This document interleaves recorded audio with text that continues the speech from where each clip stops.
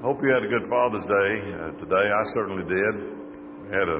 We went to lunch together, all of us, and having walked 12 miles to school barefooted uphill both ways, as I mentioned this morning, a person that does that certainly deserves to be taken out to lunch on Father's Day, which we did. We had a good time. We were all together at this restaurant and seated at a table, Mike and Harriet and Julia and Lisa and Dave, Steve and Debbie and Avery and Martha and myself. And Avery's going to be 1 year old when? In October. 2. She's going to be 2 in October. We're trying to teach her,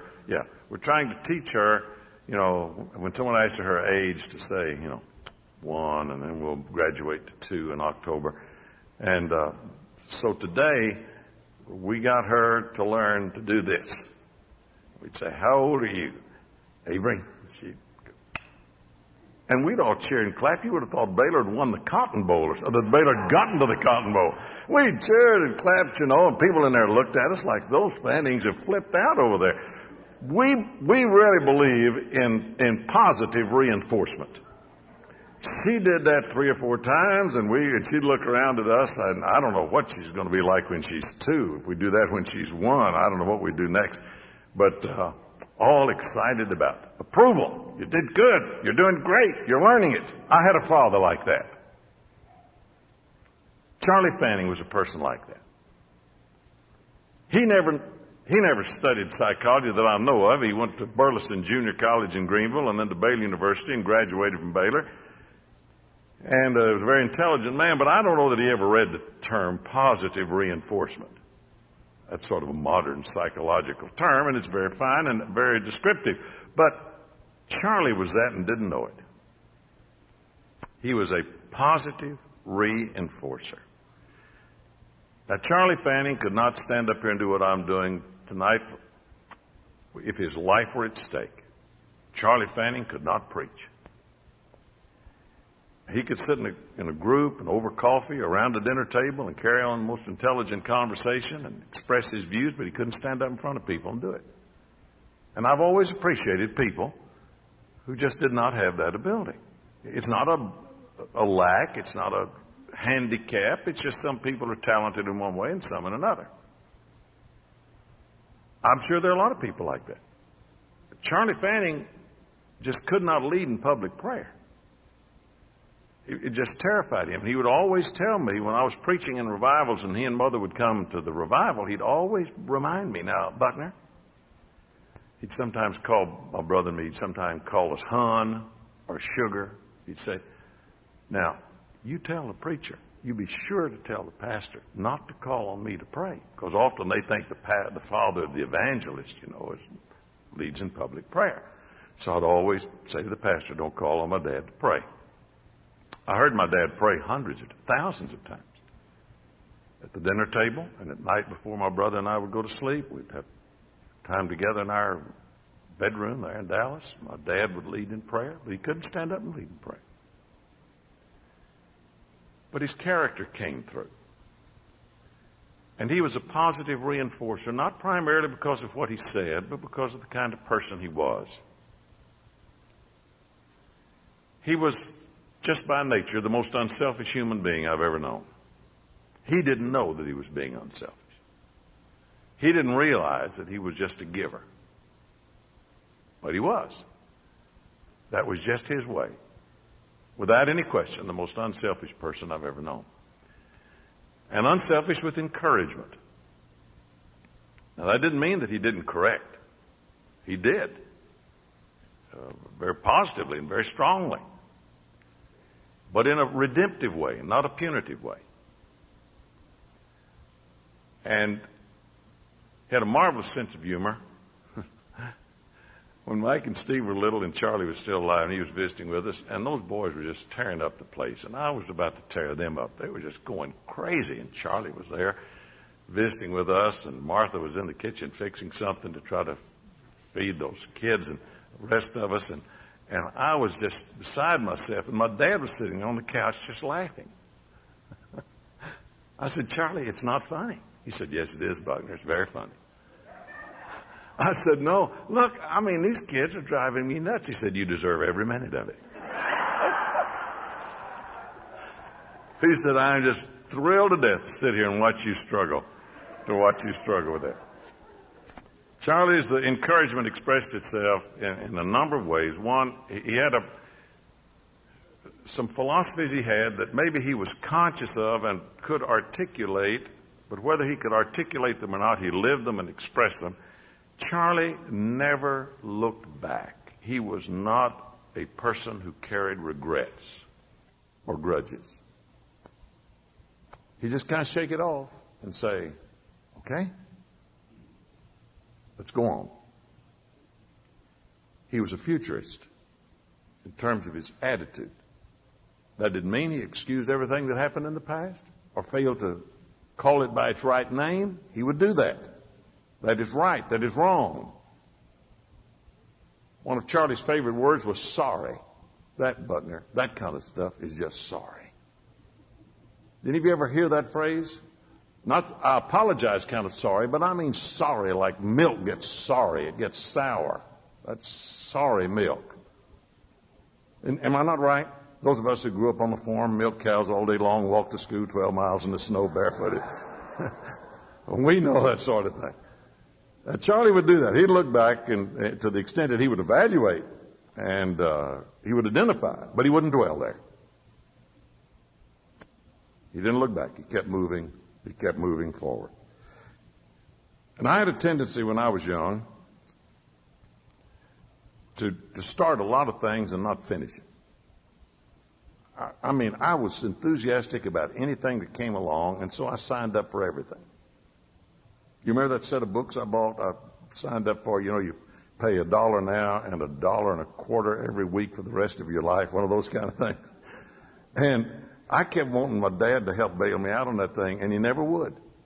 He never did. He just said, Buckner, I want you to learn something. Don't buy deals like that. Don't get caught in a situation like that. What you start, you need to finish. What you start, you need to finish. I went out for every sport. I wasn't exceptional at any of them, but I played all of them. Tried to. I wasn't big, but I was slow.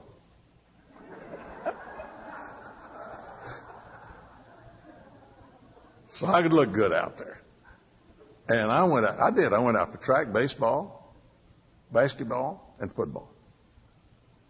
And I'd get hurt and get all beat up. I'd say, Dad, I don't think I'm going to do that anymore. He said, you started, you're going to stay. You are going to stay. I think that's, among other things, one of the most valuable lessons that my dad taught me. And I'm sure my brother as well.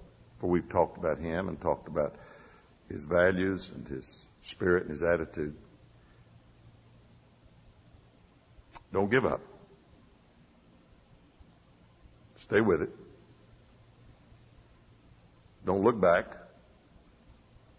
I'm sure he'd read it, for he was a Bible reader. He'd grown up in a very devoted Bible reading Christian Methodist home in Greenville, Texas. I'm sure he knew Paul's statement, forgetting those things which are behind and reaching forth unto those things which are before. I press toward the mark for the prize of the high calling of God in Christ Jesus. Charlie epitomized that.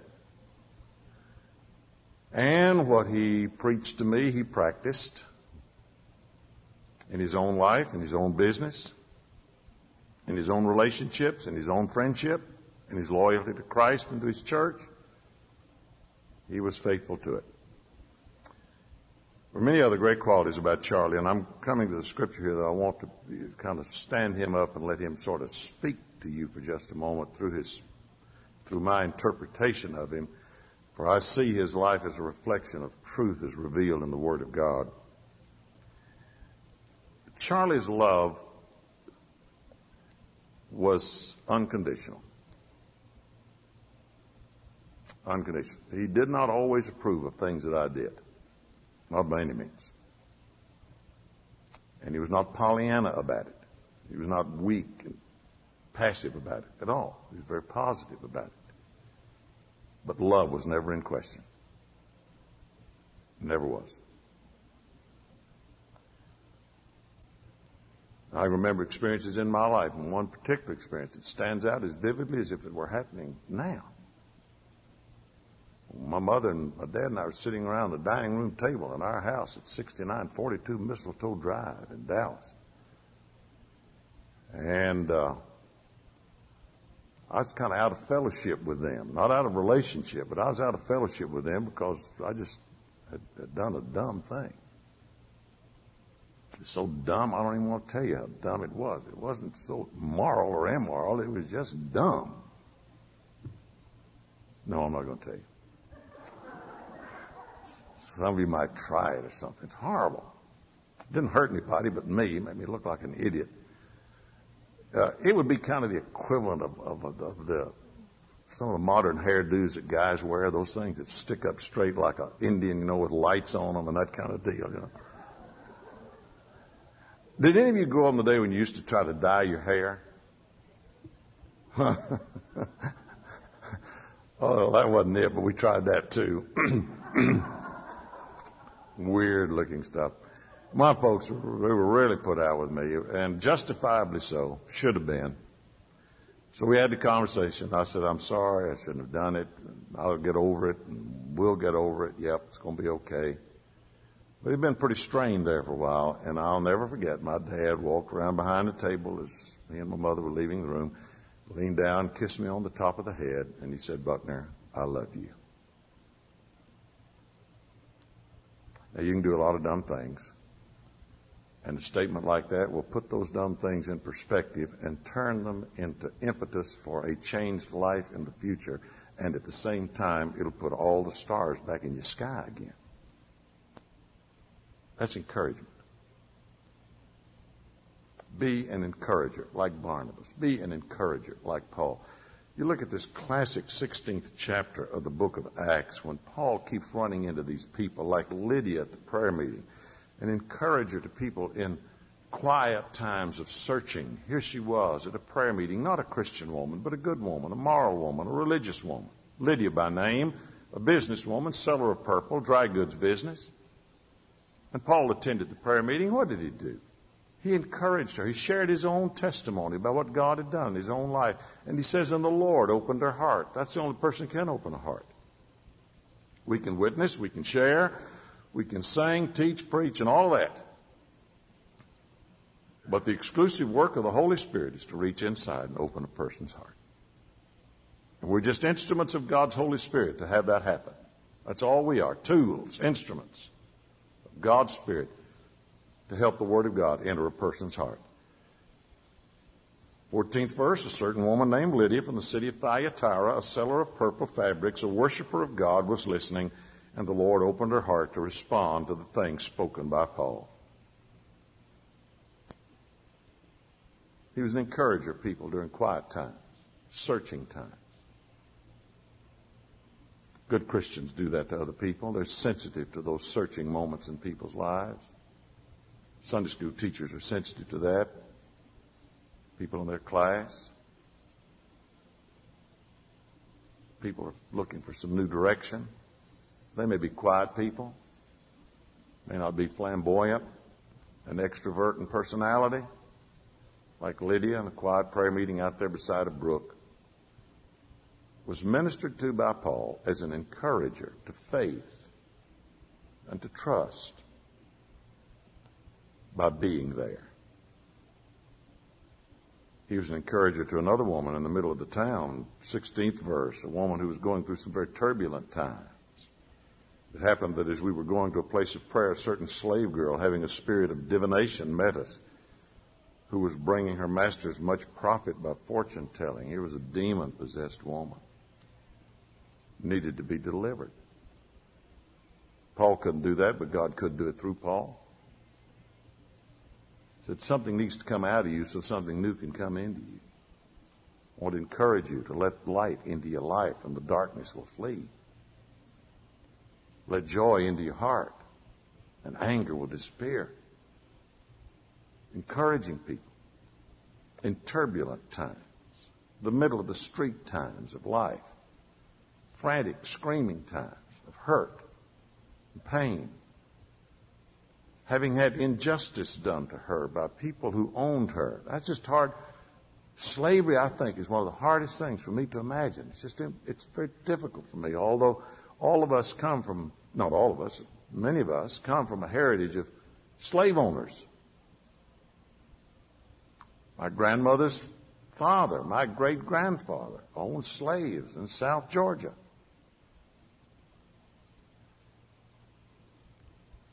My grandmother came to Texas after the Civil War in a covered wagon. She grew up to a degree in that atmosphere. It's hard for me to imagine that one person could own another and would own another and would want to own another. That's turbulent.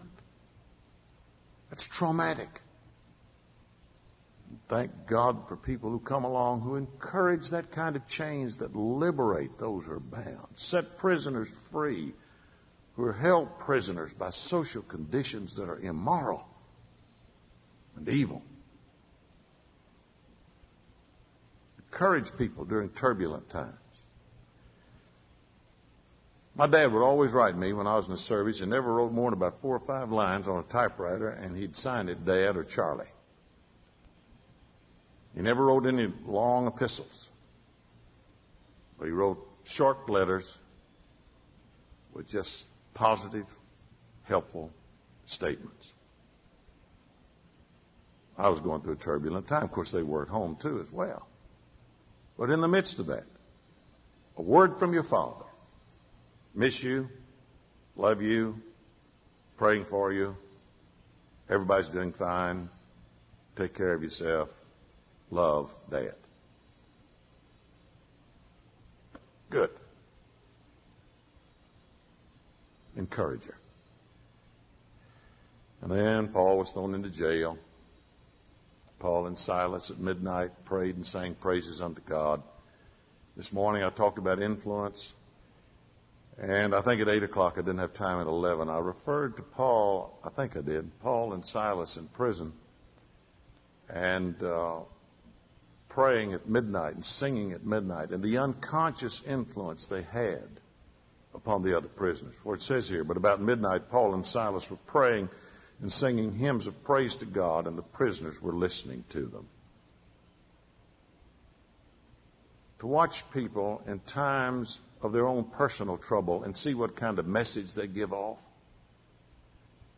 see what kind of sparks fly off of their life when they're being ground upon. Is it positive or negative? Is it helpful or hurtful? Is it love or is it anger or hate? I saw my dad go through some difficult times. Physical times. Financial times. Extremely difficult. Never saw him lose his positive spirit. Never saw him stoop to any kind of dishonesty. I never heard my father in my life take the Lord's name in vain. Never heard him curse.